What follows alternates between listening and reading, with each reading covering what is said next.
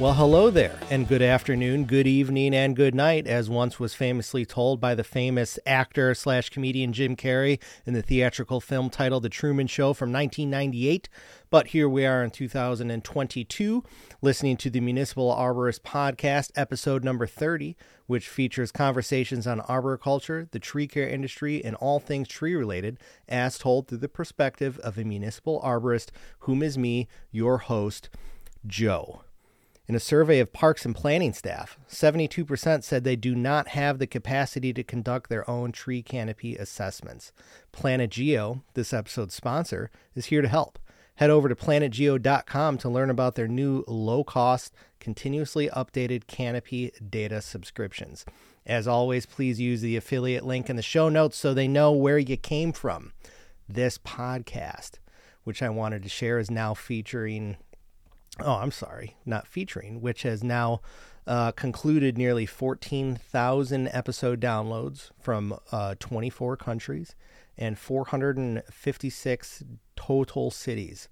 I'd like to thank you all for listening to this podcast and making all those statistics happen. If you haven't already, please rate it either on Apple or Spotify or wherever it is that allows you to rate podcasts, because the better ratings we get, the more listeners we get, and the more listeners we get, the more we get to spread the information or the gospel on urban forestry, community forestry, and arboriculture, which is our goal. So I greatly appreciate that. Don't forget to click the link in the show notes for your ISA CEU for listening to this episode. You just click the link, fill out your information, and then bam, you get yourself CEU for listening. So greatly appreciate that. I'd like to also thank another one of our sponsors here, Rainbow Ecoscience.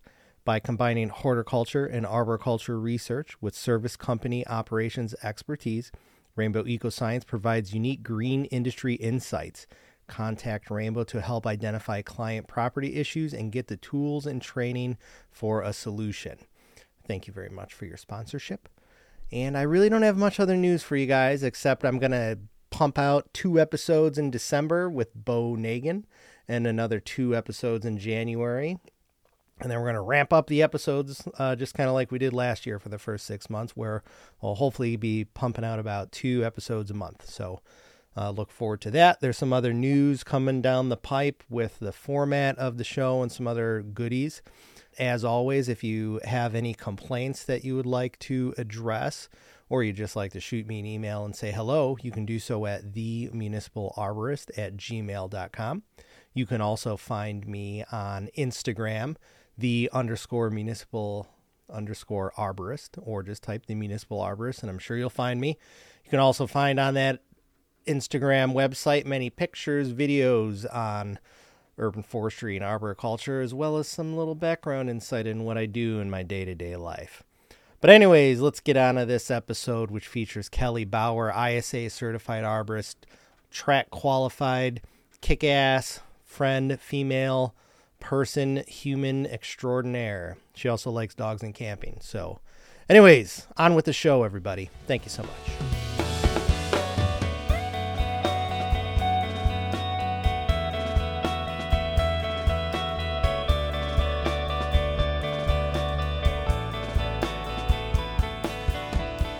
I learned trees in like forest preserves in the wintertime. I didn't know trees very well. It was like on my long list of things to learn, and I just got basically thrown out in the woods. Go thin these oak gaps, go do this, go do that, cut down these specific species a certain percent. And I was just staring up at the canopy like, okay, what is that twig? What is that branching doing? What is looking at the leaf litter on the ground, like anything I could figure out to, identify what the hell I was going to have to cut. And it's harder, like super difficult for me, especially when it's younger. Like I can't. You have to some of them, some of them not. Similarly, when I was at the county, we had to like go clear cut understory sugar maple. Yeah. Right. Yeah. And it was like, now, like looking back, it's like pretty fucking obvious, like what I was looking at. But then I didn't know what the hell I was doing. You know what I mean? Yeah. I was just kind of like following the lead of everybody else. But at that time, if you'd have stuck me out there, even now, if you stuck me out there, I'd probably get a bunch of them wrong. Stick, like I've joked about it before. If you stick me in the middle of a nursery in the middle of winter, and tell me to walk around and pick out these specific, species, I would probably get half of them right. Yeah, but you stick me in there tough. in the summer, I'll get most of them right. Most of them. Yeah, that was Not always. what was like, it was fun, but it was difficult because I learned a lot of them in the winter and as like saplings. And then it was cool to see the variation between younger and older. But then in the summer or spring and summer when things were budding out and leafing out, I was like, what the hell is this? Because I just had that eye for the, winter ID. Yeah. And then once they popped out, I was like, oh yeah, that's what that is. Okay. Nice to see you. Where was that at? Actually Lake County Forest Preserves. Oh. I worked as a contractor for a couple years ish. Doing winter clearing, buckthorn, What company? honeysuckle, integrated lakes management. Oh, ILM. ILM. Okay. Yep. Did you work with Steve there? I did. Oh yeah, I did. you did. Yeah. Okay. It's all coming Yep, back I to worked me with now. Steve, and then it was fun because I guess, do you want me to go back to the long history of how I got to where I am today? Yeah, I guess. And that's part of the reason. Because it kind of just like I keep thinking of all these things that keep coming to mind. I'm like, well, yeah, and then this, but wait, that. Like, yeah, sure. Makes let's no sense Let's why do I'm... that. But the reason, as I explained, why I wanted you to be a guest on the show is, I really am interested in, and you have in your story, and you have kind of a unique story, but it's not so unique in that you found your way to trees, because a lot of people who go to school or have some sort of background in land management or ecology or even landscaping, find their way here. But what's really interesting is you kind of carved this path through all of that the traditional way in natural resource management. Yeah. And now you found your way into, professional arboriculture and climbing and rigging and, municipal tree care and management. So, and, I have a couple questions, but no worries. The questions will happen. Sounds good. So yeah, tell me the thing. Well, I guess first and foremost, I've always had this love of nature growing up, going camping with my dad and my brothers and my sister and all that. Fishing, camping, hiking around in Michigan mostly. My mom used to say that when I was real little, she'd always find leaves and sticks and rocks in my pockets, as soon as I could walk, just looking at nature stuff. I used to collect all the fall leaves and just, have this collection of different colored leaves. Total dork, but I don't care. But I look back and I think that that's one of the bigger influences even earlier than just going to college. I went to Lane Tech and was an art major, was obsessed with the arts, and then went to Northeastern Illinois University and still stuck with the arts. Actually wasn't even sure I was going to go to college. I had a lot of friends who were had already figured out by the end of junior year, oh, we're going here, we're going there. And a lot of my friends were moving away. And I actually was super close to not even going to school. I almost joined the military, but kind of figured out that I was not really interested in that route for myself. And I still was just not sure what I wanted to do. So I just thought, you know what, I'll just go to, Northeastern Illinois and just kind of do some general education courses, just see where the path takes me. Started out doing art, just took a lot of fine art classes, art history. It was really interesting, but I just didn't really know what the hell I was going to do. Didn't really have a lot of ideas. I don't think a lot of people do at that age. When you were doing that, were you still doing the outdoorsy stuff with your family? Oh yeah. Hiking, fishing, all that stuff. Okay. But then I ended up taking this geology class and I had a really awesome professor, David Jones, and just sparked my interest. I was like, this is really awesome. And then he was part of the environmental science and studies department. So he was kind of talking up the department a little bit. And then he had this woman, Libby Hill, come in and talked about her geography class that she would take to Belize, during spring break. Whoa. And so it's kind of like a research class. She actually wrote a book about the Chicago River, which is really awesome. I took a class about the Chicago River through David Jones. About the whole part? Just the Chicago River, the history of the Chicago River. Not the different branches, but the everything, whole thing. Everything. Okay. So, but yeah, the geology class was awesome. It was just an intro to geology. And I was like, this is really cool. The bones of the earth, kind of foundation of everything. Right. You know, really right. gets you kind of thinking about the soils and then the plants and then the trees and everything that, you know, kind of grows where it is and why. Obviously including climate and all that. But I ended up taking that class and it was awesome. I did a research paper on the coral reefs and like coral bleaching and just kind of the decline of coral reefs. And then after I got back from that trip, I was like, yeah, I'm going to be an environmental studies major. Like I just had this passion that just lit inside me. Like I need to do something. Like, you know, I got on the whole environmental train, like got to change the world, save the whales kind of stuff. But yeah, I immediately changed my major. I ended up being in school another extra year. So I was like a 5-year college student. Felt like a total like loser, but I'm like, whatever, this is my path. And, you know, I changed majors. So I had more time in school to get that done. Sure. But yeah, then I graduated. I'd been an intern a little bit at North Park Village Nature Center, is like right next to Northeastern. So I just kind of interned there, kind of did some, you know, restoration work. Is that with the Chicago Park District? Yeah, it was a Chicago Park District property. So I I was like, I didn't want to go like a policy planning route. I wanted to do the nitty gritty work. I wanted to know like what is restoration, what is conservation, like what can I do, boots on the ground. And so, yeah, I just started volunteering a little bit and then interned there for college credits to graduate or whatever. And ended up literally applying for a job and got a summer seasonal job right out of college. I was like, I'm ready to work right now. I want to do this. So I ended up working as a aquatic plant maintenance intern or seasonal at Chicago Botanic Garden. Oh. Which was kind of fun because, you know, got to get out in a boat and kind of putz around the lakes and lagoons at the Chicago Botanic Garden where other people couldn't go. And it was just kind of fun, but a lot of picking up algae, pulling weeds, and scrubbing duck poop off of rocks. Like seriously, the optics, you know. So it was kind of a, you know, it was just a fun summer job. But after the summer season ended, I think it was like, '08. So I was looking for work, trying to find something, and ended up working at Starbucks for a good 6, 7, 8 months, which was horrible, but fun, I guess. I think that's good.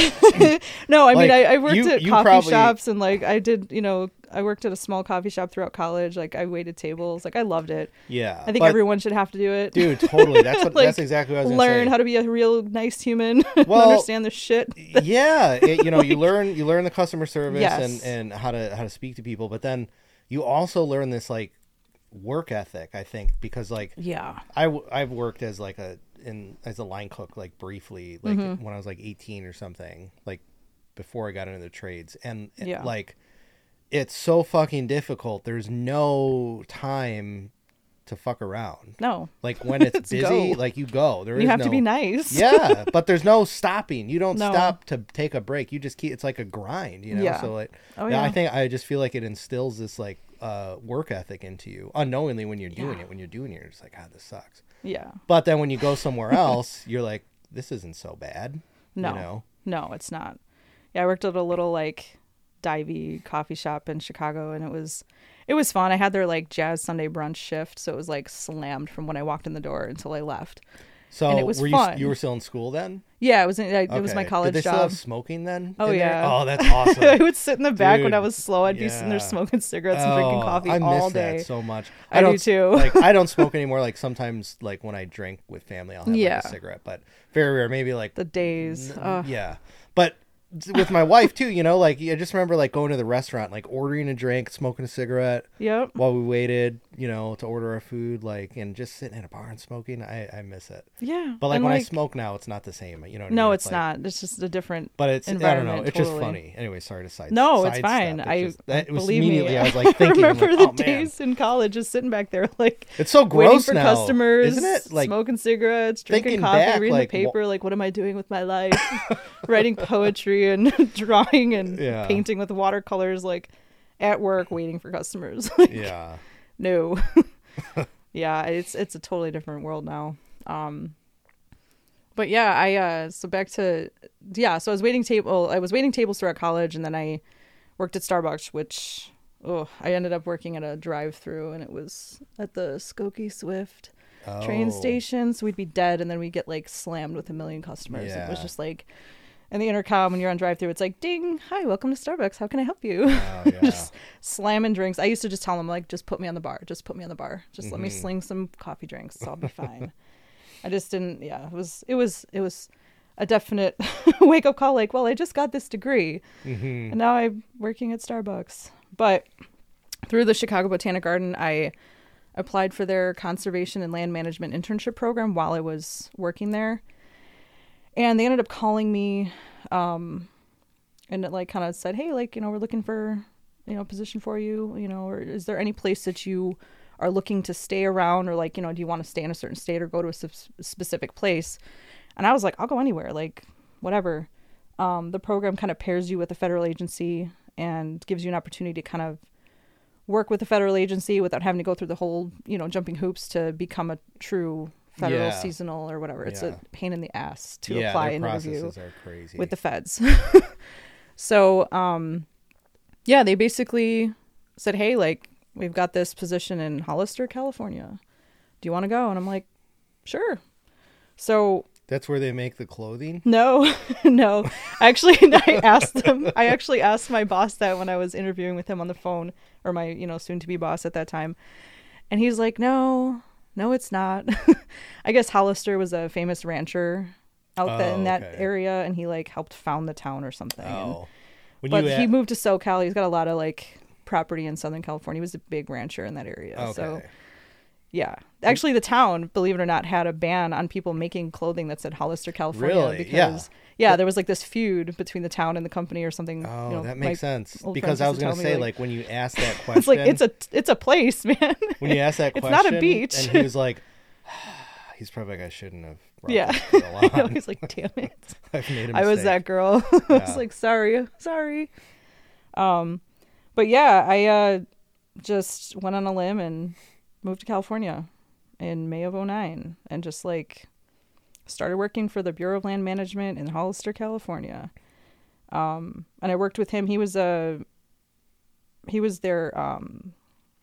the heck was his title? I don't know. He was one of the biologists. He was the botanist, but he also worked with like soil science. So he was the lead botanist at that office.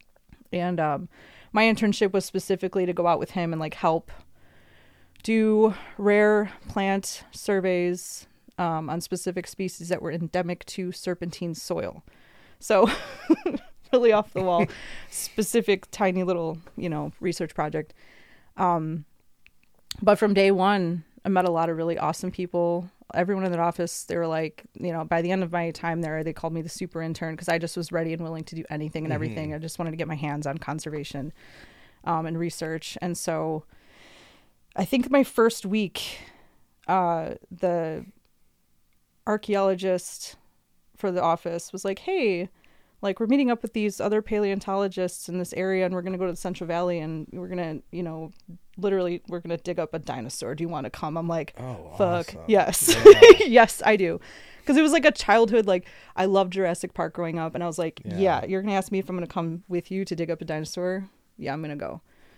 So it was just one thing after another, just like really, really interesting, really cool projects I got to get involved with.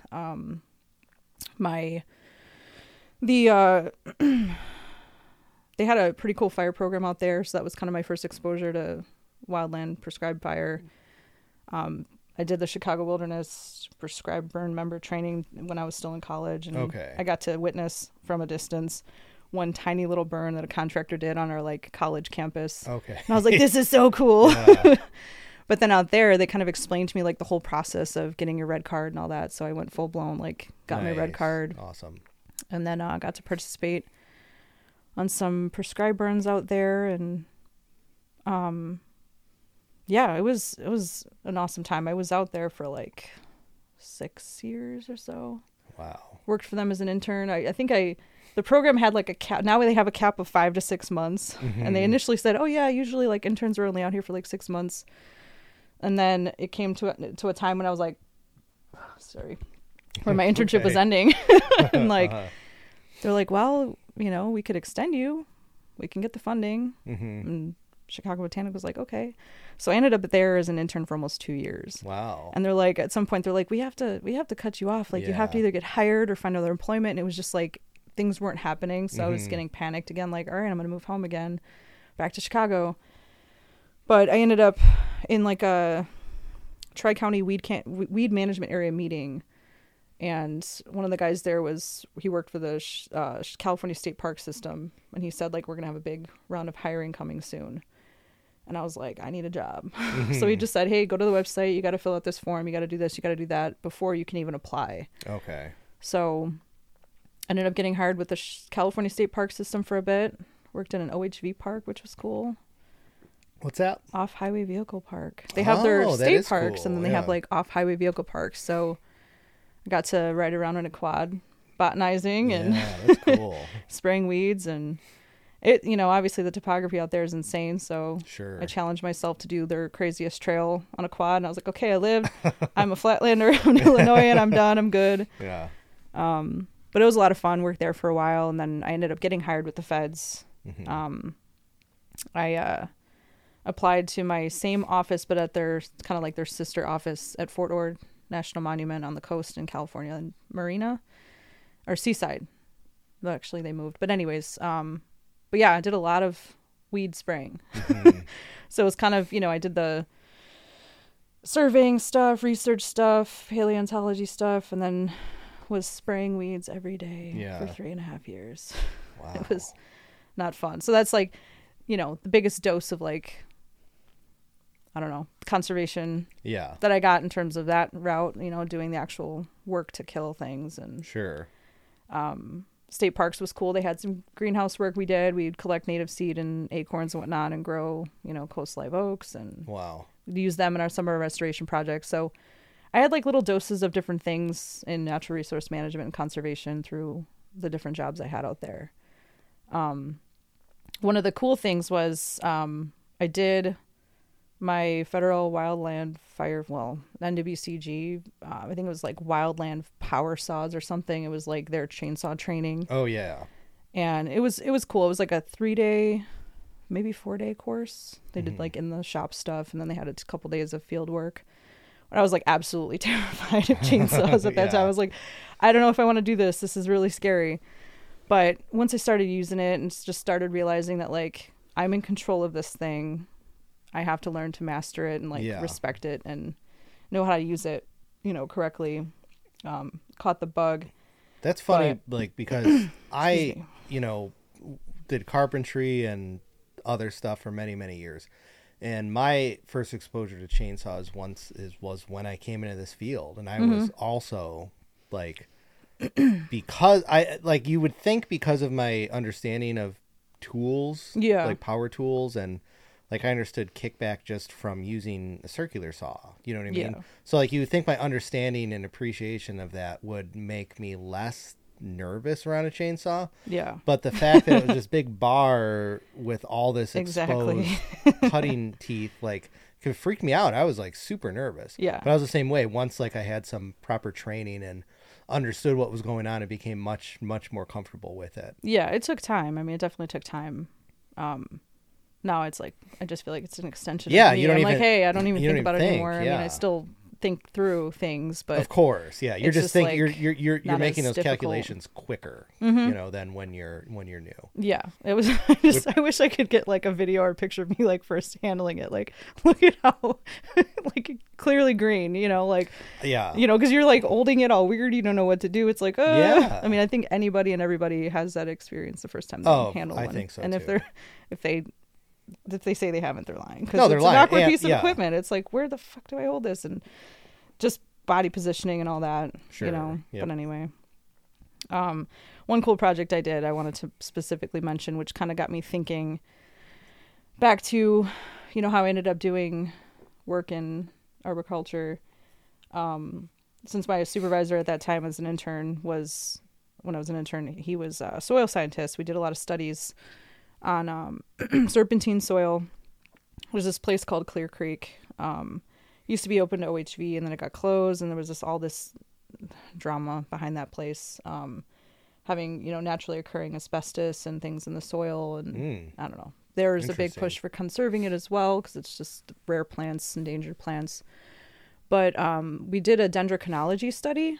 So a big part of my internship was we went out and did all these tree core samples in like natural ranges of these different species of pine, Pinus coulteri and Pinus jeffreyi, so Coulter and Jeffrey pine. Okay, good. I think it's Jeffrey that has one of the largest cones on a pine. Interesting. Like my boss used to say, like as we're walking around these areas, if a gust of wind comes through, just keep your eyes and ears open for a cone bigger than your head that knock your ass out. So we did the surveys on those areas and then did tree core samples on the trees growing on this soil. And my job was to scan in the tiny little pencil-sized cores into a computer. That's interesting. Print them out on a large, like we had like a map printing or map printer, so we can make like huge maps. Sure.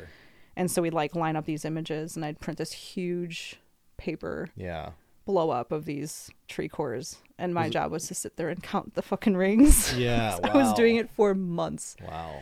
But out of that, we got like a natural, this tree was about this year, this many years old for this size DBH, whatever. But the ones on the serpentine soil, swear to God, the trees were maybe 6 to 10 DBH, and they were over like 450 years old.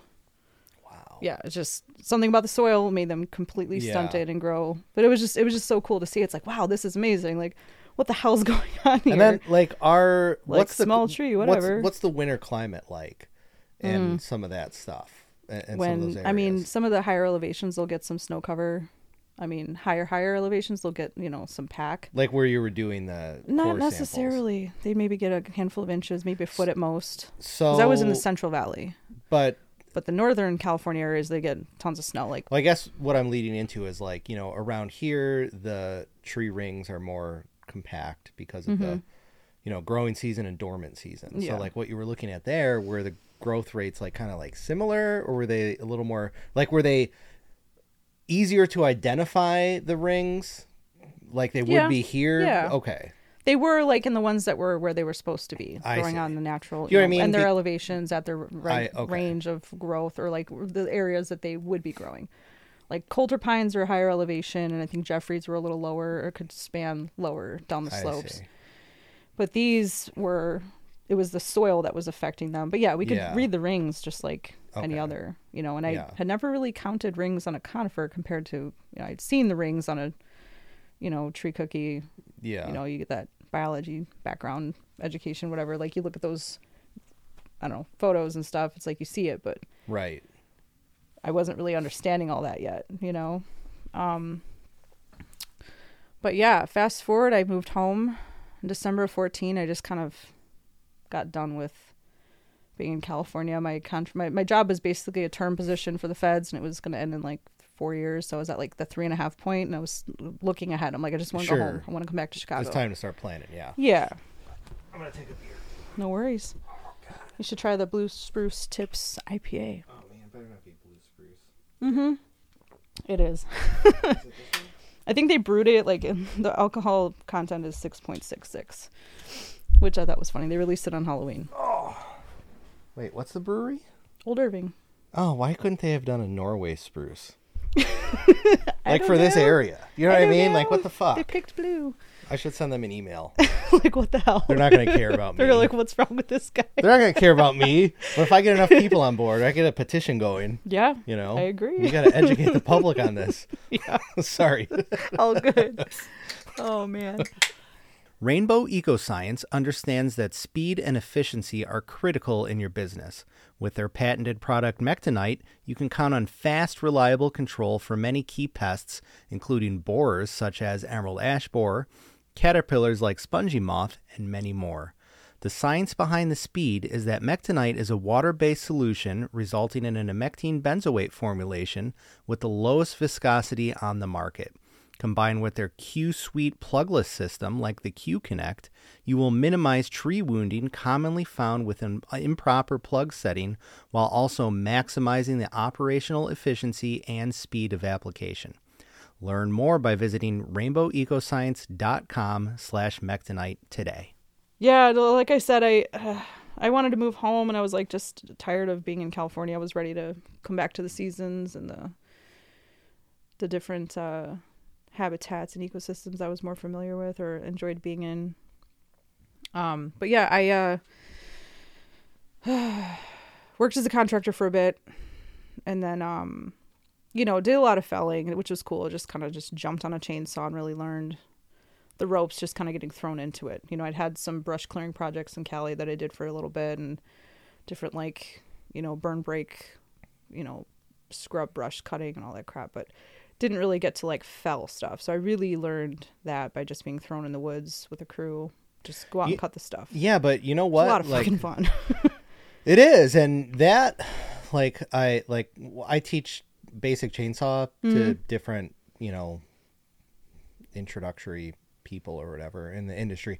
But excuse me, what I always tell them is especially when we're talking about kickback and the mechanics of it and how it works, is what you're describing is probably the most likely situation that a new person is going to run into kickback. Yeah. Is they're not suspecting because they're working with such smaller material. And a lot of time you're sticking, especially with buckthorn and, yeah, if you want to learn kickback, go cut some buckthorn. Yeah, because you're sticking... Because it still confuses me. I'm you're sticking your... was defined and it wasn't. Yeah, but you know what I mean? In those situations, a lot of times, especially when the leaves are still on in the growing season, you're sticking the bar in places where you may not be able to see completely. And then when you're kind of in the groove of going hour 3 and you're just going, you're cutting someone's dragging, that's when you're going to make a mistake. Yeah. And that's where you're most likely to get yourself into trouble, at least with kickback or anything else, particular. So I don't discount people are oh, I just was doing this small stuff. It's no, you were actually unknowingly learning valuable lessons on the physical mechanics of the physical forces of what the material you're cutting, how that's reacting, and then also what the chain is doing, right? And so definitely. I think it's super important for people to understand, because I teach I teach a lot of public works people who will be a guy go cut something once or twice every once in a while. Exactly. You're on a streets crew and a storm comes and it's there's 4 people out, 4 crews or 5 crews out running around. You got the professional arborists knowing what they're doing, and then Bob and Sewer who they're you've been here 20 years, you know what you're doing. Go ahead and use it. Go ahead and grab the saw and cut these 3 trees off the road. Yeah. Eesh. Yeah, I did a similar Chicago Parks when I worked for them for a bit. I helped develop the chainsaw training program with Tyrone Murdo. Oh, cool. And we were trying to figure out where we could go, certain spots, where should we go for, the field portion. And it was always we got to get some buckthorn. They got to get their hands on some buckthorn, because it's just the easiest way. And then, graduating people up to doing notches. Right. Face notch and back cut and all that.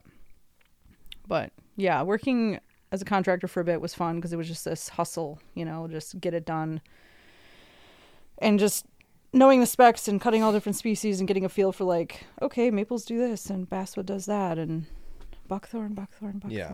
It was kind of like I was reawakened and relearning the Midwest, which was fun. Because I, had a different lens going to California and then coming back. Sure. Oh yeah, totally. But I will say, even throughout this whole process, getting to where I am, I do feel my background in art definitely helped me kind of hone my eye for color, shape, texture. I'm sure. And I've gotten into plenty of arguments too, where I'm that's not it. Save your fancy app bullshit. Go get a book.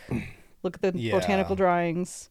I actually almost did a program in California. That was one thing I was on the fence, but I didn't know if I really wanted to do it. And sometimes I still think maybe when I'm getting closer to retirement or when I'm retired, I'll go back and get this, certificate or whatever. But it was at California State University, Monterey Bay. They had a botanical illustration course. Oh, cool. Or it was a program. You could be I don't know if it was, I can't remember if it was a certification or a master's or bachelor. I don't know what it was, or whatever designation, but I was that'd be so cool. Yeah. But I'm sure they have something in the Midwest, maybe I could take a class. But excuse me. Zach King, who was a guest on the podcast, he recently did a book on conifers in the Midwest. Oh yeah, Which yeah, I is remember like- that, but I wanted to look I'll that up. have to show it to you. I have it here somewhere. It's somewhere in this room. He gave me a copy last time I saw him. I'll have to show it to you before you leave. Yeah, for Sorry, sure. yeah. I definitely would. I need to just. I mean, I just need to draw more, but I think it'd be something cool to do at some point. But yeah, contract work was cool for a while, and I got tired. I remember asking, like, I had been like sick once or twice during a week. I had like a weird sinus thing going on, and I missed a couple days. And I remember asking like my boss at the time, I'm like, hey, can I like work some extra hours over the weekend to like make up for my time? I'm close to being on a sick leave, whatever. He's like, I've got work for you 24/7 if you want it. And I'm like, I'm good. Yeah. But I ended up like that week, I ended up like working Yeah. enough hours to cover my days off and still get overtime. Like it was Yeah. crazy. I was like, I just can't work God, myself that this. sucks. Can't work myself like this. Because I have kind of like a background in like more state, federal. Yeah. And I was like, and then I Yeah. came to this. I'm like, holy shit. People that do it full time, But all the that's- time, it's like good for you, but it's not for me anymore. that's part of the. I like my benefits and That's part of the gap, the PTO. huge gap in our industry. Is the wages. Mm-hmm. And everyone's having worker shortages now. Yeah. But especially around us, we have a lot of like not-for-profits and other companies who will put forth like tremendous training and education and put people like on hands-on projects like, Green Corps or the Nature Conservancy, they do stuff, and Open Lands and like all of them, you know what I mean? Mm-hmm. They and Friends of the Forest Preserve, and there's all these great like programs and stuff. But like even once they get out of those programs into the wild, Mm-hmm. like you're stuck in this like low wage scenario where like Yeah. you could like around here you can go work at McDonald's for like 15 or 16 bucks an hour, Yeah. or you can go drag brush and burn buckthorn in the middle of winter and 10 degrees Freeze your ass off for and get $18 paid. an hour. Yeah. You know what I mean? Like. Exactly. So it's a major problem Yeah. because it's more skilled. It's not any less hard or more hard than like working at McDonald's per se, but No, yeah, it's but more it's it's more just skilled, and Yeah. it's a more honed industry. But that's a major gap. Yeah. I mean, I think back. I think when I graduated and I started working, I think I was like thoroughly excited to make $11 an hour, Yeah. like as a seasonal. And then I think the internship in California, I think was maybe 12.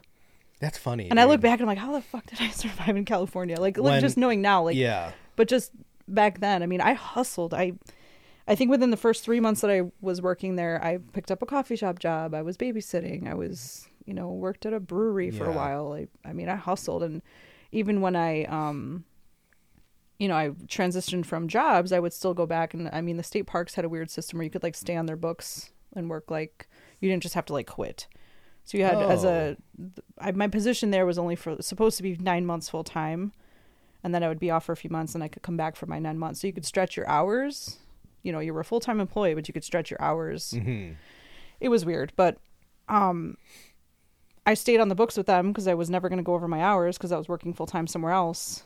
Yeah. And because when I worked for the Bureau of Land Management at Fort Ord, I had a 4/10 schedule, which is effing amazing. Oh, that's cool. So I had my Thursday nights and through Sunday open to do extra side Yeah. work. So I was hustling. I had no family, I had no responsibilities besides just Sure. working. Yeah. It helped me make really good friends, Mm-hmm. but I ground myself down out there. I remember like thinking like, man, okay, I've got a day off next Thursday. I can make it to that, because I like booked myself like nonstop work. But I had to, Yeah. I wasn't making that right. much money. Right. Yeah. It's like, I just still look back. I'm like, how the hell was I surviving on that? And it hasn't changed much. I mean, now I feel like it has a little bit, but still, like you said, like you can stay in a warm McDonald's or be outside freezing your ass off. Right. I mean, Yeah. obviously, I think we know people that would prefer to be in the woods, burning Oh, yeah, things absolutely. and chainsawing and Yeah. whatnot. But If like my job got eliminated, I would have a job within like a day, guaranteed, like somewhere doing something. I may not stay there, Yeah. for very long because I'm just going to take whatever I can get at first to support my family. But I know that I can get a job in this industry super definitely. quick, and I'll do whatever. I'll fucking Yeah. I'll be a ground guy, dragging brush. I don't Dragon care. brush. Yeah. Not that I have much more skills above that level, anyways, in the private sector. But do you know what I mean? Yeah. Like that's what I'll do. I don't care, you know, Yeah. just to do it, you know. And I'd like it. It wouldn't be like terrible, Yeah. you know. No, it's not. I don't mind it. I mean, it was fun. I mean, I liked being a contractor. I did like the overtime, but yeah, it was, again, a lot of chemical. I was like, I just want to get away from this. Yeah. But yeah, once, I mean, I think I applied to work at the Forest Preserves as a resource tech. I think I mean, I literally think I applied 5 or 6 times before I actually got hired on. But I was also living in California. Oh, yeah. So they probably saw my California address and was Yeah. like, the hell is this chick doing? She's not even a Cook County resident. Yeah. But I, you know, at some point I had to change over, but I, you know, it stated I just needed to move home basically. So, well, you know, I've told this like in my introductory episode of this podcast, but I like really lucked out because at the time when I became a tech, I was already at the county, but I was a seasonal laborer in maintenance, right? But at the time that I got on, you had to have your, you know, burn training and a pesticide license, and you had to have your Class A CDL. had to have it right. Had to have it. You could. It was not get within 6 months or 1 year. So I got all of the things I needed just so I could apply. So like when I applied, there was only, I mean, they probably had 5 or 6 positions. And I think they only hired like 3 of us. Wow. It was me, Phil Prohaska, and I can't remember who the other person was, but that's not important. Maybe it was just the 2 of us actually. Just because there's like tons of people like you who like would want that job. But I was in like California. Well, not didn't have just a that, CDL but yet. like you didn't have a Class A CDL. No. You know what I mean? And No, like I that's a didn't. big barrier for Yeah. people to have that as a prerequisite. I mean, that's ridiculous. You either like know somebody that's got a truck and is going to teach you and you're going to do it, or you go pay $2,000 to go to a school and do it. So I like really lucked out, and like that's like, and I caught a break with like, you know, like John McCabe like knew me and my work ethic, and I think, and he like, you know, helped. So I like caught a huge break there. Yeah. But if like those paths and all that shit didn't line up, I wouldn't even be like where I am like now, you know. Yeah. But getting into that role, I was able to pick up on all these skills and just keep, you know, networking and learning, just like, you know, you're doing now and have like done, you know. And well, even same here. Like, well, I mean, I guess the only difference for me when I applied was that you needed to have the permit. But I did all that on my own. I was just like, I don't know anything about this. I don't know anyone who has a CDL. So I was completely going into a blind, just reading the manuals and just did all the testing, just completely on my own. Just was like, all right, we'll see. Yeah. You know, got it. And then I had the other certs, but not the arborist. And then obviously got it with Cook County. So that was awesome. That was a great experience. I loved working there. Yeah, I a lot really of great did people. too. Yeah, obviously worked with you, but and Steve, you know, Steve worked there too. He's like, hey, they're going to be hiring soon. You should, you know, they posted. You should come on board. So yeah, I applied, and it was good. It was a good time. I'm happy that I, you know, got that exposure and experience, and then got those certifications and whatnot. Yeah. When I had done my wildland fire training, or the, you know, red card out west, I had a awesome mentor, Mike Houdini. He was like, he told me from day one, he's like, any certifications you get that certificate, make a scanned copy of it, and save it digitally. He's like, but have a binder with all of your stuff. That's funny. And it's too. Like, he told me, he's like, seriously. And I was like, that's a good idea. Yeah. So actually one of the first certifications I got, besides like, I think I got my pesticide license while I was an intern for North Park, like before I graduated, or just before I graduated. Because they're like, you need this in this field. I'm like, okay, I don't know what the fuck I'm going to be doing, but I'll get this pesticide license. Like, okay. Had no clue yet. But when I moved to California, the first certification I got, they're like, we're doing forklift training next week if anyone would like to become certified. I swear to God, I'm forklift certified. So I was like, this is goofy. So it's like one of my first, you know, couple of certs besides the, you know, the burn stuff or whatever. But yeah, no, I'm very thankful. And like, I didn't need to be an arborist to work for the Chicago Park District. But I kept it, you know, because I knew that's like great. anything I have, like I will never get rid of my CDL, especially not now. Like there's a lot of things I'm going to keep forever. Well, CDL's so much harder to get. Oh my God, too. yeah. The requirements. I've been hearing about it. Yeah, like some of the guys at work just got hired on it, and you know, streets and it's water, sewer. And I'm like, holy shit, guys. The federal thank government God. really cracked down, and they're like, not that it was always hard, but now it's much harder. I dropped my pesticide license. I mean, I didn't need it at my last job, but I kept it like year after year, and I kept, you know, it expired like once. It didn't expire. It was about to expire, and I had to like, because I think you have to retest like every 3 years or something now. So I did it after that, and then the last time it expired was during COVID. And that was a shit show. Dude, that was all fucked up. Mine expired in COVID too. The state was so bad. They were so bad about like what they're like. Mine was going to expire in because I think they expired December 31st, and it was like just. I had talked to them, and they had like sent a couple emails, and it was like, you know, oh, we're trying to figure out how we're going to do this online, like virtual testing and all this shit, and they didn't have it figured out until after mine actually expired, but they were still going to let you like carry it over. Yeah. And then once they figured it out, I was just like, oh, fuck it. Like, I don't need it. I don't need it anymore. I mean, I carried it for probably 10 years or more, but at this if you don't point, use it, I don't use it. And it's something, it's not difficult to get. Exactly. That's the thing. I've done it so many times. I'm like, I guess like if it lasts, if I need it again, like I could just take the test. Like I the last 2 times I, you know, retested, I didn't even study for it. I just like walked in blind. Like, I mean, I barely passed. I don't think it's changed. I don't think it's changed much. I don't think so either. I still have all the materials. Like, I'm not contractor. They're like, I was on my way to test because I had my California, you know, pesticide stuff, and then I was like, well, I'm transitioning back to Illinois. I got to get this again. Yeah. And on my way there, they're like, by the way, can you take aquatics? I'm like, fuck, I've never even looked at the manual. I passed like on the line.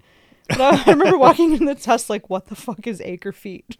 Like, what is this? Like, completely over my head. Like, I can try to figure out what I'm doing, but I was like, what? There was a guy that worked on my crew when I was on trails at the county, and we took the test because all you need is just the general standards. I always did the general standards in the right of way, right? Yeah, I was. So I could be the. What are the 2 levels? What are they called? Like one, you're only able to like spray, and the other one you can mix and like administer. You know what I mean? There's an applicator. Yeah, you have to get the right way to be able. Operator, applicator. Yeah. Okay. And it seems different. Like you think the operator would be the one mixing. I think it's the opposite. Applicator exactly. is the one that mixes. And So then like the operator does the spraying only. Yeah. So the operator works under the applicator, right? So like if that, So anyways. I always just did those 2. A lot of people just did general standards, but this one guy on my crew, like after we tested, he like did the right of way, and he's like, I'm gonna take another one, and he took like 6 in a row just as we were there, you know, because at the county the state would come to us to do the testing. So yeah. I remember that. So that was cool. So he just did one after another. He passed them all, like 5 or 6 different. Just kept doing categories. Yeah, I've known people like that. I'm like, F you, man. Passed them all. Yeah. Yeah, actually, it was Mike Gaffney. He was cool. I can't remember who I reached out to. Mike Moore, actually. Yeah, okay. I reached out to Mike Moore because they would host it at Salt Creek. Yeah. And I was like, hey, who is the contact like from the Illinois State, you know, DNR or whatever, or Department of Ag, actually. And he did a lot of our testing for Chicago Park District, so that was cool. Yeah. We did like, in-house testing. Same I was thing, like, oh, God. Like, just send people. And it was during that weird time, you know, post-COVID that we were trying to get back to normal, and I had to take my last test with a online proctor. It was so weird. Oh, that sucks. They had me like show the room. It was like I've never taken online classes. Like I did in-person classes, and so like this new world of online classes. I guess that's just a common thing. I had no idea. I'm like, what the hell? I have to show the room. I'm sitting in front of the computer with the camera. Can you? I mean, I guess they need to see your desktop and all that, but. Or your desk. Oh, yeah. But not that that's going to matter. You can show them whatever you want and then do what you want after that. Like, it's the difference. Anyway. Working for the county, though, was, like, really cool. Like, you know, I feel like I got to learn these really cool like equipment skills. I got to use like a lot of diverse equipment. Yes. But like the felling was super cool because like I don't think many people like appreciate some of the shit that we were doing out there.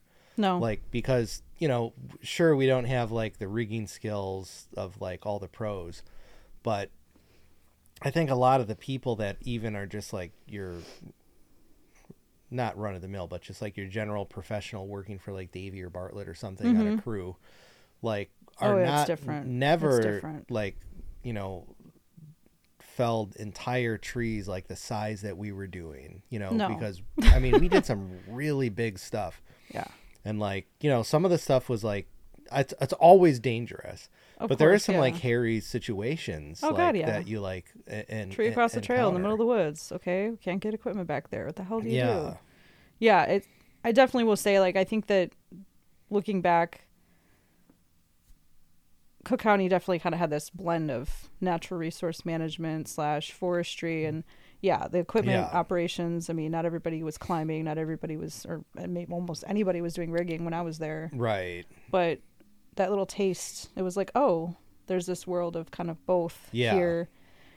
And after I left and went to the Chicago Park District for a while, you know, primarily for the pay raise and the, you know, supervisory experience. Yeah. It was good. It was fun, but I caught the bug. I think Cook County kind of instilled that. And Mike Moore was always just amazing, super encouraging. Just, I was hard on myself because I'm a perfectionist. I like to do things and I like to do things well, and I have a hard work ethic, and I'll stand by that. Like, I don't say it unless I mean it. Yeah. And he saw that, and he just really was like, hey, don't be so hard on yourself. Just keep practicing. You just keep trying. You'll be fine. Absolutely. Yeah. And so, that was, I don't know. I when I worked at the parks, it was a good experience. You know, the natural areas department is awesome. Did a lot of cool stuff. Got a lot of amazing, diverse experience doing a ton of different crap. But I kept my arborist cert because I was like, I don't want to let this lapse. Yep. You know, I always keep things as a backup. But it used to pain me seeing the forestry crews going out, and I was like, I miss the log loader. Yeah. Damn it! Look at all their chainsaws. You know, and we did stuff. You know, we cut things. We did some, you know, buckthorn clearing and all that, and some felling. And I'd always go out and, you know, check my trails, and there'd be storm damage, and it was me and a couple people just going out clearing that with no equipment. So that was a learning experience as well. Again, it kind of reminded me, like, oh, I'm in an urban environment where there's a park and a trail and this natural area, and I can't bring anything through here. Like, what the hell do you do? And actually, you know, the biggest thing on my list of things to get done was I wanted to become a certified prescribed burn manager. Oh, yeah. And I had a couple people there that were burn bosses, and through all the fires at Cook County, and then running a few apprentice burns, I was able to get that. But technically I was like a burn boss as of October 2019, but it took them so long to send my cert, and then COVID happened. I didn't get my certification until almost a year and a half later. Oh, that sucks. So I was like still kind of burning as an apprentice sort of burn boss. Well, I was like a year and not a year and a half, but a pretty damn long, over a year. Yeah. Somewhere in that range. But it was like, it was like, damn it. Yeah. I could have been burning all this time, you know, because during COVID, it was like, well, we had people still working and still burning that were full time, but, you know, just socially distanced. You know, we didn't have the same amount of seasonals or any during 2020, but it was kind of fun, you know, this like. Just so like the listeners know, like Illinois has a prescribed burn manager certification that is administered through the Illinois Department of Natural Resources, where you have to do 2 or 3 apprentice burns under a prescribed burn manager, and then you have to submit this like lengthy application. Yeah, so, I think you have to prove like you were on X amount of burns. Yeah, you did X amount of burns as a crew member. 3, 4, 5. Yeah, somewhere in that range. Right, you were like a crew member on so many burns, and then you were the apprentice burn boss for a certain amount of burns, and then you submit like all your burn plans and a little synopsis of each burn. And then burn happened. Boss has to give a little snippet on you, right? What you did, summary of how you did and all that shit. Yeah. I did awesome. the same thing, and it was the same thing. Like, supportive people. You know, and sometimes you'll find yourself, and the county was the same way, where there's certain people who are like haters, right? They like think like you're like kissing ass or someone's like giving you like special attention or something like that. And like my scenario, and I think yours is probably the same, is like I was just like wanting to do more and grow and keep going. Give me all the certs. Like no one came to me and said, "Hey Joe, do you want to be an apprentice burn boss?" Like fuck no. Like I sought it out. Yeah, exactly. Like I push, and then finally they're like, "Okay, you like we see that you can do this. You can have this responsibility." Mm-hmm. And eventually it worked. And then even after I left, I didn't need to have that, but I followed. But you still got it. I followed through with it it's because an accomplishment. Even if you don't use it, it's a big accomplishment. Even if you don't use it. No, it is. I think I like having, my father-in-law before he passed, he always used to say, "Oh, you have another stripe on your sleeve," and like, I like all that. Like, I don't care. Like, I feel like going through the process is like, I don't care about necessarily like a sticker or a patch, like, though I love swag. Oh yeah, me too. But like going through the process is important to me, and learning is important to me. And for sure, like LinkedIn, I have like fucking 20 different certificates and shit, and like it's not to like flex. I'm proud. Why not that, flex? Like, I mean, shit. No, but like you're proud of it. I'm proud that I did it, and it wasn't handed to me. And that's what I like about you is you keep fucking grinding, Yeah, I got on especially this. Like I got on this train, like just collect the certs, just get it done and learn. And I mean, I've gone through trainings in the past where like, okay, I've been felling for years, and I did this, advanced felling training, and I remembered someone's attitude, like, why the fuck do we have to go to this? I'm already an awesome feller. And it's just like, why? You can always learn something, even if it's absolutely. the same. I mean, 99% of the time, it's not going to be the same exact training every time. Oh, totally. I mean, there could be one tiny little thing that's said that you're going to click in your head, like, holy shit. Yep. And I take everything like that. I go to conferences. I want to go to meetings. I want to talk to people. I want to, socialize and just talk. But even still, taking these trainings, getting these certificates, it's like, it's partly a flex. It's partly like I'm trying to do this for myself and be proud of myself and like gain this collection. But at the same time, it's like always be looking, always be learning. Like I was look up, look down, look around. Just totally. Things that stick in my head from like fire, wildland fire, and just people along the way. That it's just my mantras, I guess. Someone who's going to be a guest on my show, I won't mention his name, but I was talking to him on the phone the other day, and he's like, yeah, I knew you had a podcast, but I never listened to it because I figured, what the fuck? Like, I already know all this stuff. I've been doing this for 20 years. I don't need to listen to this to know. Like, and it wasn't like a negative comment. It was just like, I don't have time for this, so I know what I know. And so he started listening to a couple episodes to like get a feel for it before he came on the show, and he's like, oh, it's really good. He's like, yeah, it's great. Like, I had no idea. Like, I shouldn't have. Like, but that's how we, all should be about everything. Like, even introductory chainsaw training or rigging or climbing. I guarantee you can take a guy who's even like, been in this industry for 10 years, like us, and is going to pick up on something.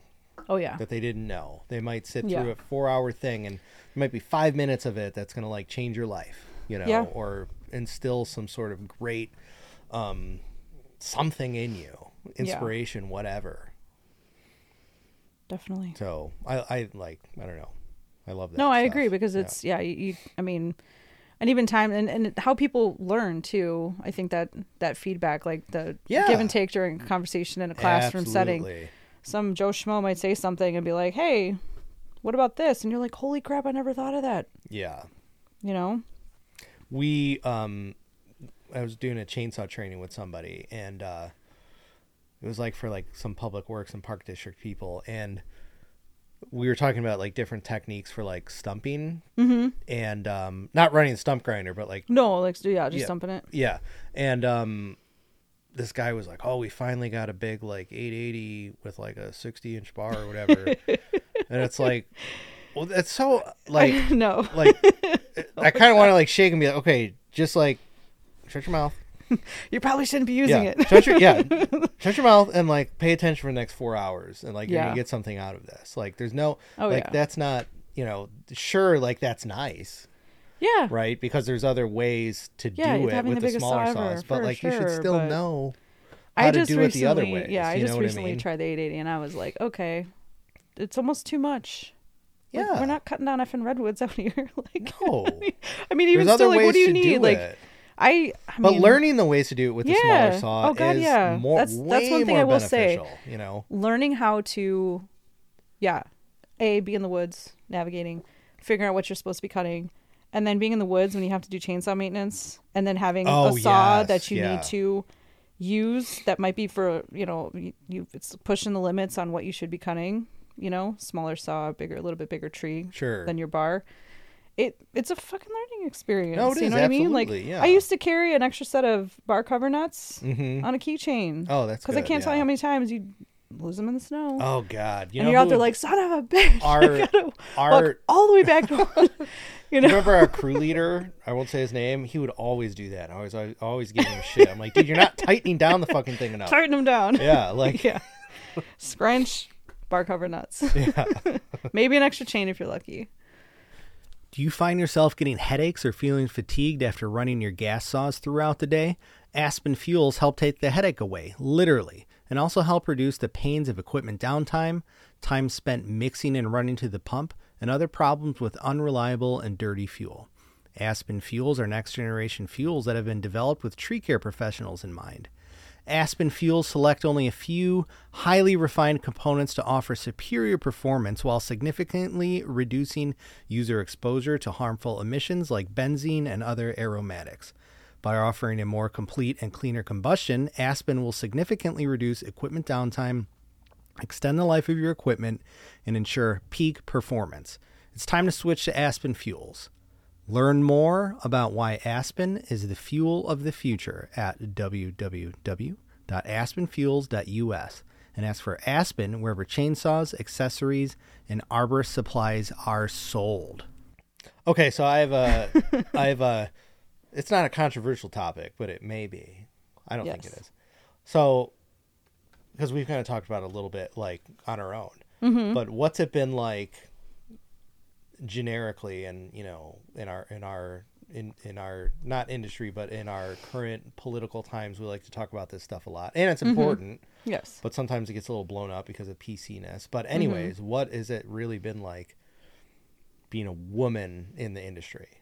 Because I don't want to talk about it in this like generic, like, we got to be better to women, because we do. No, I get you. You know what I mean? Like, we do, but I know firsthand with you and other women, but definitely with you, because we talk a lot, like, you've had some like bad experiences with it, and you handle it like really well. And it's just like everything else. You just kind of take it in and you plow through it.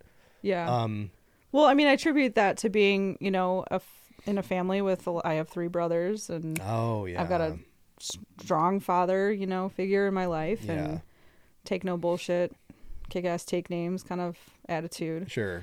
But I mean, I will say, like, starting out just in restoration, conservation work, like, I felt like it was very female driven. There was a lot more females than I realized, I agree, and which was cool. But and then being in California, extremely progressive. Of course, yeah. I remembered, I don't know if it was just, I don't know, me being a Midwesterner and just, I don't know, I talk shit sometimes, but I made some stupid comment where we were doing, we were on, like, I was on a fire line and we were goofing off, and I remembered, like, somebody said something, and it was like a training, and I was like, well, and I suggested something, and I remember being like, well, yeah, I mean, then again, I don't know what I'm talking about. I'm just a girl. And they looked at me like, what the hell's wrong with you? Mm-hmm. And I was like, oh, cool. And it's like, I hadn't really had any bad experiences, but it was just like, they looked at me like, why would you say that? Yeah. And out there, they were just like, people are people. You want to be here? Cool. Do the work. Yeah. You know what I mean? And so I kind of took that. And I think about that sometimes. It's like, just, I'm a person doing the work. That's the way, I mean, and that's how the way it should be for anybody. Well, it's shitty that we have to, like, think about it. Yeah. Do you know what I'm saying? Yeah. Like, and I mean, I haven't had terrible experiences. It hasn't been awesome all the time. And maybe it's just in my head. Like, sometimes I think, like, oh, they're noticing me, I'm over here, I'm the girl. Personalities. It's not even definitely. Like, sex related. Age gaps and things like that, and people maybe aren't used to seeing more women. I'd say doing more, heavy equipment operations, forestry work, sometimes I've gotten that look like, oh my God, it's a girl. Well, but, and again, and it's fine. It's like, okay, you're noticing we are here, women are here. But I mean, I had someone asked me one time when I started working, like, oh, who's your clout? And I'm like, oh yeah, my resume. Yeah. I've worked hard to be here. Yeah. I didn't, I worked hard to be here. That's it. I don't know anybody, and I don't need to do any favors, nothing like that. I'm here because I want to be here. Yeah. And I've worked hard. You get, the banter, the jokes and things. So being around that is sometimes just, you have to make, stand up for yourself and just say, hey, tone it down. I don't want to hear that, know, and you don't want to participate because it's like, you don't want to make it seem like it's okay to talk certain ways. But yeah, I've, ignored things and walked away, or if it's like offensive, I'm like, hey, can you not talk like that? Yeah. But it's been more things like that. I don't really feel like, I've had a hard time where people have tried to push me out super hard. Sure. No, or I don't I have had, a couple of people that were a little bullyish and just shit talkers. Well, I just take it like as you're just being a dude, I guess. And I think part of I'm that, gonna fight harder to be here then, jerk. Yeah, that's great. And lights a fire under my ass. I'm gonna be here even harder. And I think a lot of that isn't necessarily because you're a woman. It's again because of the personalities. Like if you were a man who they perceive to be less quote unquote strong than them, they would be fucking with them in the same way. Yeah, and I see that too. And I take it all in. I'm like, okay, maybe it's not me. It's just they're being a dick. Yeah, I've I will say no. I've had some, like I said, I've had to voice my opinion, but I've had some really awesome coworkers in several walks of my path who have been great. Sticking up for me without me even knowing. Yeah, and sometimes it is hard being, the girl. So right now I work for the city of Lake Forest on their forestry crew, as an arborist, and I guess my title is technically maintenance worker too, but extremely, extremely supportive. They don't even bat an eye. Like, they're super cool guys. Yeah, we get along really well. The workflow is great. Super willing and eager to teach me when I want to be taught. Yeah. And hey, do this, do that. Don't do this, don't do that. Be careful, Yeah. And I've had people that just maybe weren't going out of their way to do something, but they were just withholding information. And that's another way of being kind of, well, I don't want to share, let her figure it out or let her fail, a few people. But yeah, for the most part, that's been well-rounded by the other people that come forward and are cool. But it is hard sometimes being the only, in that situation, in several places, or, I guess a couple, but being, kind of I want to be noticed, but I don't, I'm proud to be a person that can be there for other people that maybe don't know they can be here. Sure. But then at the same time, I just kind of want to blend in. I don't want to be noticed. It's oh shit, that's a girl and she's doing that with that log and she's moving this and driving that truck. And sometimes you're just I'm just a person doing tree work. Right. It doesn't matter. Yeah. See, I working with you. I had a couple, instances with people who were kind of flexing on you, and I handled it, I guess, inappropriately. Instead of trying to educate, what I did was flex harder and roast the person and humiliate them. Do you know what I mean? Yeah. And in a very sarcastic, roundabout way, instead of just broaching the subject head on. Yeah. But I did that with everybody. It didn't matter if it was a girl. I know, I'm trying to think of what was it? If it doesn't matter if it was a girl or a boy, just be cool. Or a man or a woman. Be kind. Yeah. But I would handle it like that instead of just pulling someone aside and be hey dude, this is fucked up. You shouldn't do that. Yeah. It's a hard conversation to have. And there was no particular examples with you that I can think of, but I know there was a particular person where there were some issues, button heads. Yeah. Right. Yeah, sometimes it's I guess the one thing, there's this still chauvinistic way that people act sometimes, of where course, yeah, if I say I got it, let me have it. Yes, Like, if I can pick up this absolutely. log and move it to the chipper, let me do it. Yeah. And if I can't, I'll say, hey, I can't, I need help, you know. Right. And just so, and I appreciate that people want to help, but sometimes I'm like, I can do it. Yeah. You know, and Yeah. that's okay if they want to help, fine. But sometimes it's almost like it disrupts your flow. Like, if I got this log and I'm dragging it and it's going to the chipper, Yeah. you're gonna stop me and help me pick it up, then it's more awkward and fumbling around. It's just like, let me just do it. It's so interesting because it's like that kind of situation is like, you know, a man is like trying to be like a gentleman and like help, and I appreciate it, 'cause and that, not you know, always, but like, you know, I get it. a lot. That's what, you know, they want to, they just like want to help, but it's weird because like if like a man was in that same, another man was dragging that log, or trying to hump it, they would be like, ooh. You know, they might not even laugh and like talk Let me about help it, you, but they would just like look Okay, at him and girlfriend. be like, he's got it. You know? Yeah. You know, Wouldn't even Yeah, be it a is thing. sometimes like, but You I mean, know? there's been several times. I mean, I've been in situations where I see someone struggling and I go to help them and they're like machismo. They're like, no, I'm good. And you're like, okay, you're good, man. Got it. Yeah, You're struggling great. pretty hard there. And then other times I've had people who are like, thank you. You know, like they just don't expect it. It's like, well, we're a Yeah. crew. We're supposed to be just working Of together. course, yeah. You know, like, I've got the grit. I'm going to work hard. Like, let me get the grind on. You know what I Yeah. mean? So people are, you know, it just depends on the situation. Yeah. Sometimes I'm like, let me do it. Sometimes I'm like, fuck it. You can, if you want to help that bad, you can help. Whatever. Yeah, and like, you know, people Don't are care. people, and like sex or whatever aside, it doesn't really matter, you know. Like, Yeah. I think you know that like I like helping people and Mm-hmm. trying to teach people things and show them little tricks that'll make things better. Like, you know, whether Yeah. it's like chaining down a piece of equipment or Yeah, I learned a lot from you. You know, I think of you a lot with that. like actually. stuff like, you know, Yeah, like, anything like that. Like, but like if it's somebody that I don't like, then I wouldn't, you know? Yeah. And, you know, looking back now, like I regret that shit. You know, like Yeah. I regret not like just being the better person and just trying to help them more, you know, and Yeah.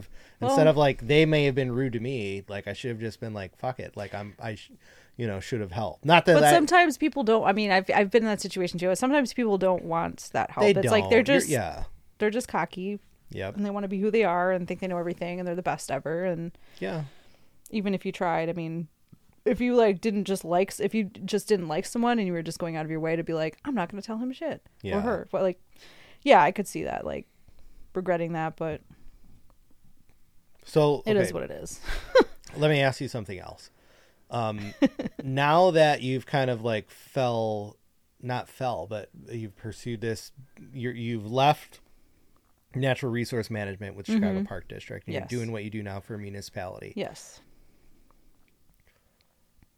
How do you feel, I guess generically, like about it all? Like what is it like now, knowing, like, because I preach about it all the time on this podcast, and everyone I talk to that in conversations that are not being recorded for the internet, like about how open this industry is and how willing people are to help, you know, not, you know, put like internal like politics at the county, like aside. I'm talking about like tree care industry, arborists. Like I just feel like people are really willing, and like I'm really happy, you know, that you applied for that job and you got it. And I'm so happy I mean, that you were the person who was like, check the IA website, like there's job postings. I was like, oh, I didn't even think of that.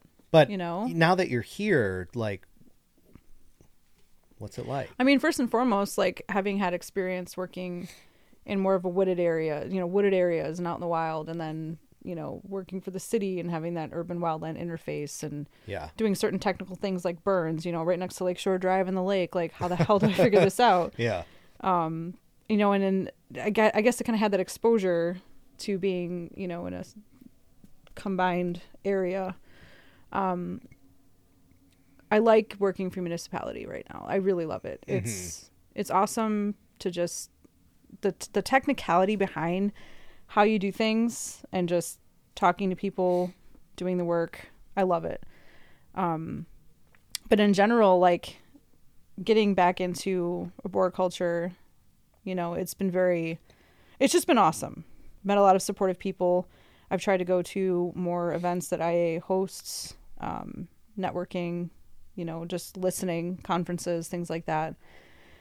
I attended the ISA conference virtually last year. Okay. December. Was it December? November. It was November. But no, I do feel like people are very welcoming. I mean, I went to the rec climb this past weekend and met a lot of awesome people, and I've already made connections with folks to just try to start tree climbing more often. Oh, tell me about the women's tree climbing. Oh, yeah. Workshops. You did too. Didn't you go to Texas? I went to Texas. Yeah. So when I worked at Cook County, I became friends with Amy and Palos crew. And we stayed connected after the fact when I worked for the parks, and when I left Cook County, went to the parks. And she just kind of hit me up because like I said, I was trying to keep my cert alive and didn't really get any tree work as much done as I was before. Yeah. And I always wanted to get involved in tree climbing. I always want to learn it, do it, whatever. And I was like, well, I don't know how I'm going to do this unless I work a forestry job or something that I can do climbing. Yeah.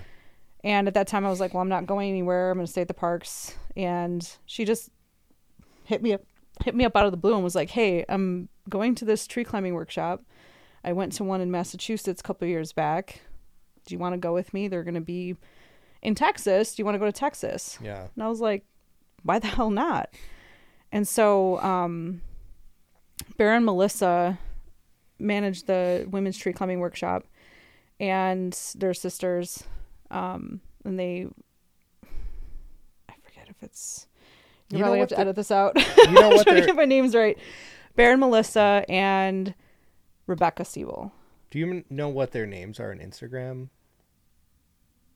Oh, I'd have to send them to you. Okay. I think it's Bear Arborist, and then Melissa, I forget her whole, I think hers is longer. Oh. I think it's Bear Arborist for Bear. Okay. But yeah, they're twin sisters, and Rebecca's part of their organization. But they basically travel around different areas and do a tree climbing workshop for women. Is it just a once a year, like, big event? No, they have several throughout the year. Okay. So, yeah. So Amy just was like, hey, let's go to this one. It's in Texas. And I was like, okay. And I just was like, holy crap, this is awesome. Mm-hmm. I mean, I'd never climbed before. And I kind of felt like, as a woman, I'm like, I don't know how to get into this. And, uncomfortable. Like, how do I figure out what's best for me for a harness, for being a different body size and shape, whatever. And yeah, I just didn't know anything about it.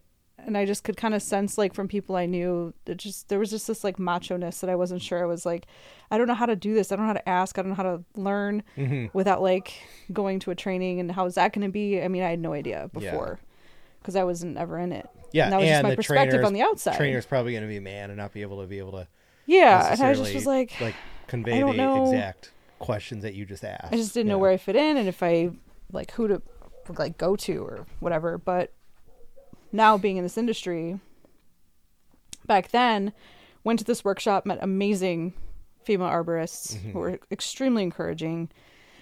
They have a ton of gear for you to try, ropes, all sorts of gadgets, and all the different harnesses. And they're like, hey, try this, try that, move along, try this, try that, That's great.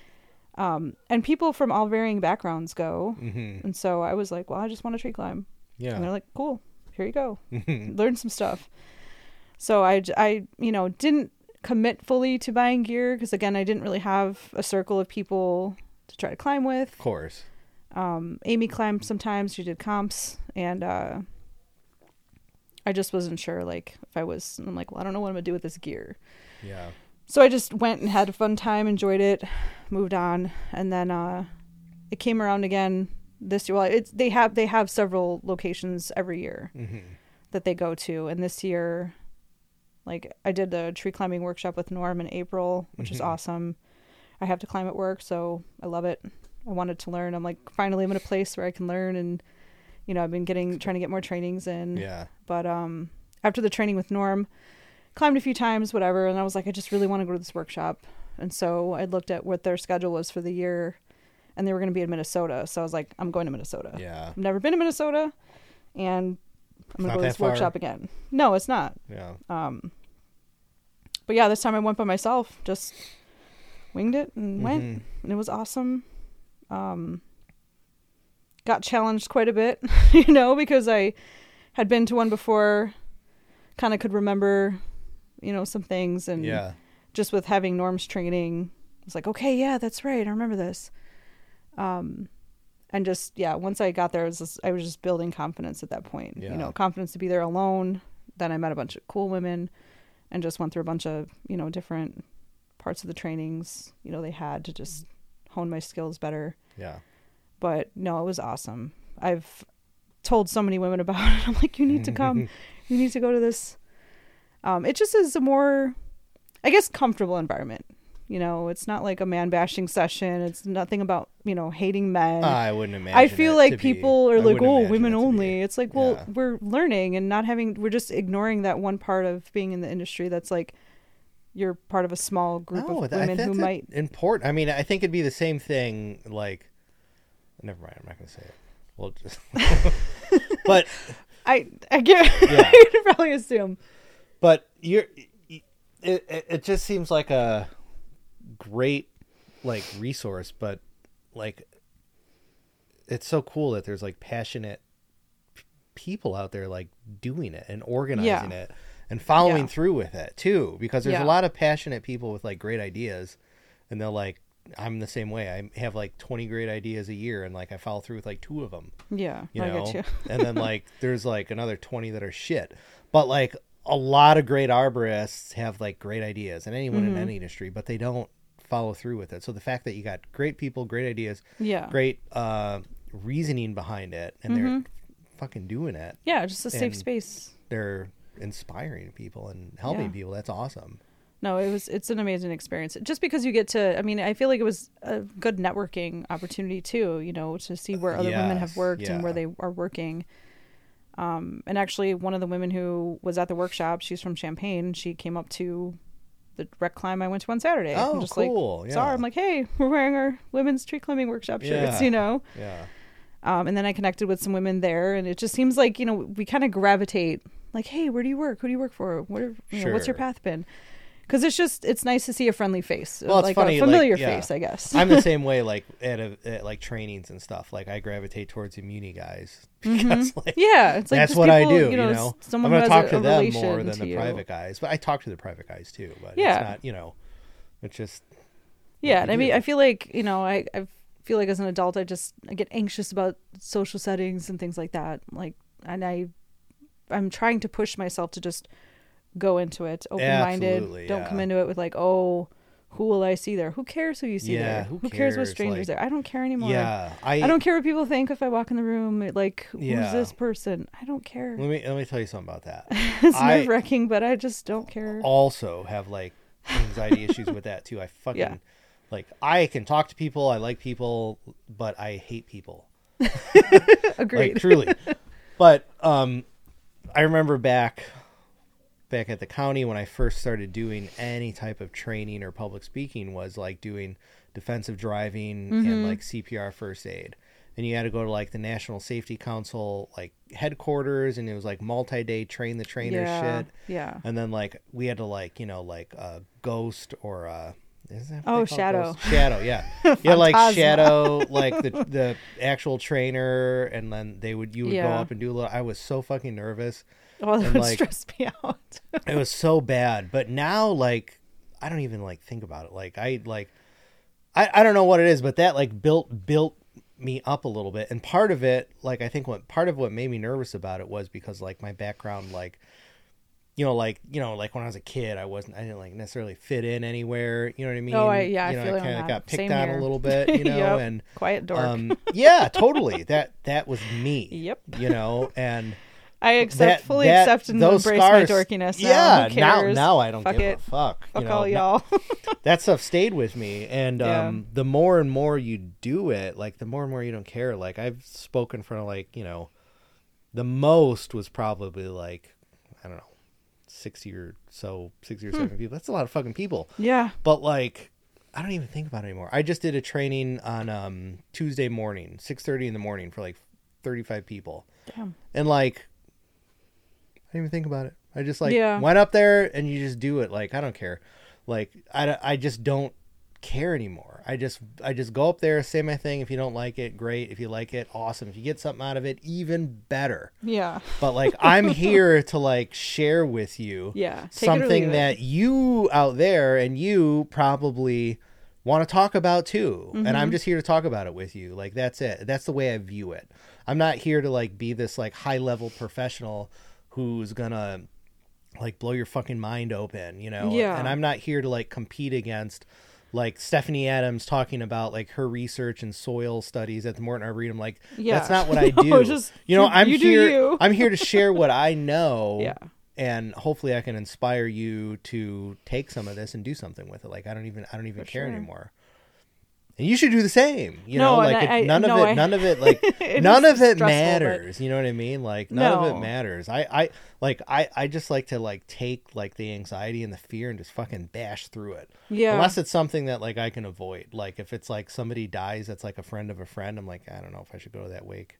Yeah, no, you know what I mean? Like, I gotta like, go talk. Oh, shit. You know, Yeah, like, that's a bad example, but no, we've all had thoughts like that. Like, you know, I don't know. But if it's like just a friend, then yeah, of course, like I'm gonna fucking be there. I'm gonna push through that anxiety.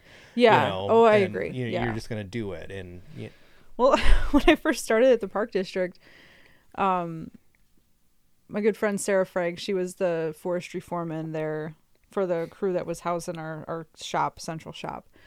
And like I said, like we were trying to revamp the chainsaw training program, and she's like, hey, she like talked to my boss that day. She's like, hey, you know, maybe she could do the training for the forestry crew. And I'm like, why do I need to do a chainsaw training for the forestry crew? Right. But she's like, you never know, they could get something from it. And it'll be a test run, you know? Yeah, absolutely. And so we did like a test run. We had done some edits and we did like a test run, and I was just full of anxiety. And I thought, you know what? Screw it. I've been in this situation before where, you know, or I've been around people who didn't want to go to a training because they think they're better than it, whatever. And I just went into it like, I don't care. Like, I'm just going to ignore who you all are. I'm just going to teach this training. And I had several guys come up to me like, wait, what was that one part called again? And wait, what was this? What do you refer to this as? Oh, and that's like, awesome, yeah. And they're like, this was awesome. A couple of the guys were like, whatever. I'm like, secretly deep down, you might have learned something. Like, maybe. And, you know, you can be who you are over there. You know everything. Sure. Fine.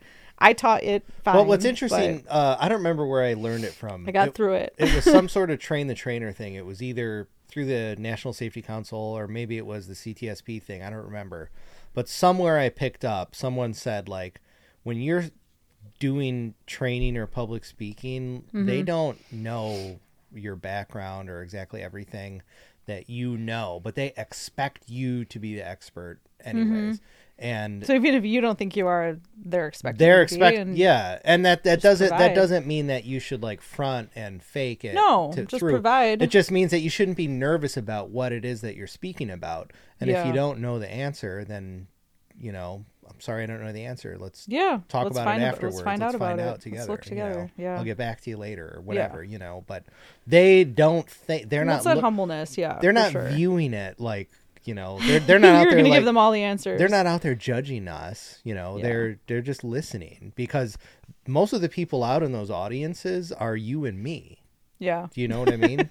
Literally, they're just out there listening and wanting to learn too. So you should do more.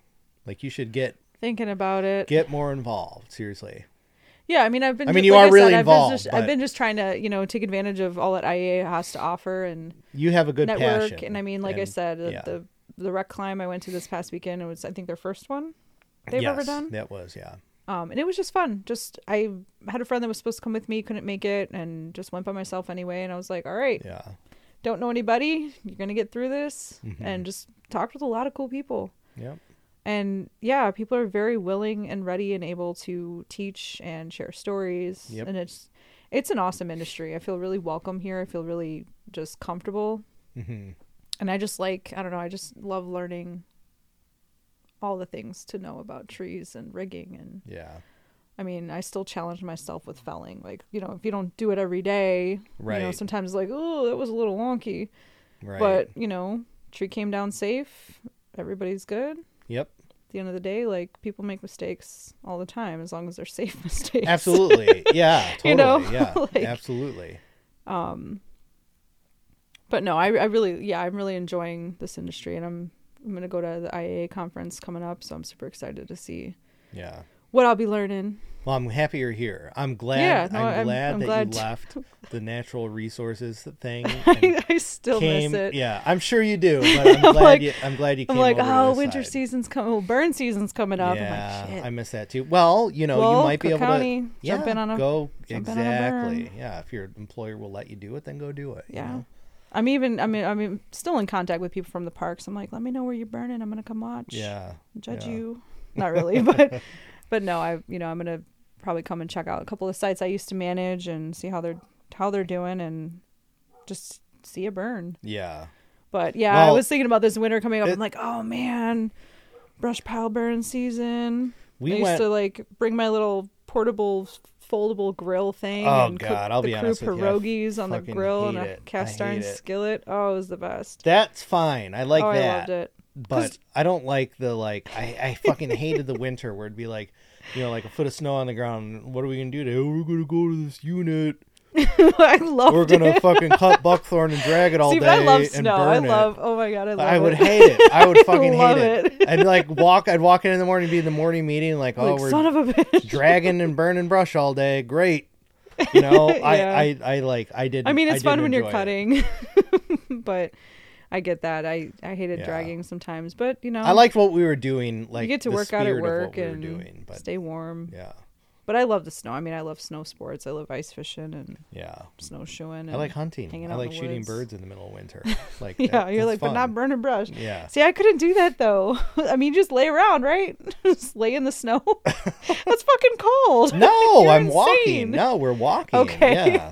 You walk and the dog. I have no idea. Yeah. The dog is in front. hunt. Yeah, the dog is in front of you, like trying to find the bird. The dog points the bird. You get up, you kick the bird up, and then you shoot it, and then the dog gets the bird, and you come back. So you're walking, you're moving, you're on the move the whole time. Well, I guess I shouldn't say so much It's not because just ice sitting. fishing was just sitting on your ass in an ice Yeah, shack. that's even worse. I mean, but you get to you drink can get a beer. portable heater. And... You can't drink beer hunting. I mean, you can, but it's not very safe. No, not a good idea. Yeah. No guns, no alcohol, no drugs, no kids. Those things don't go together in any combination, as At- my dad would say. At least when no one knows about it, then that's it. So no one knows about it. Fishing and drinking.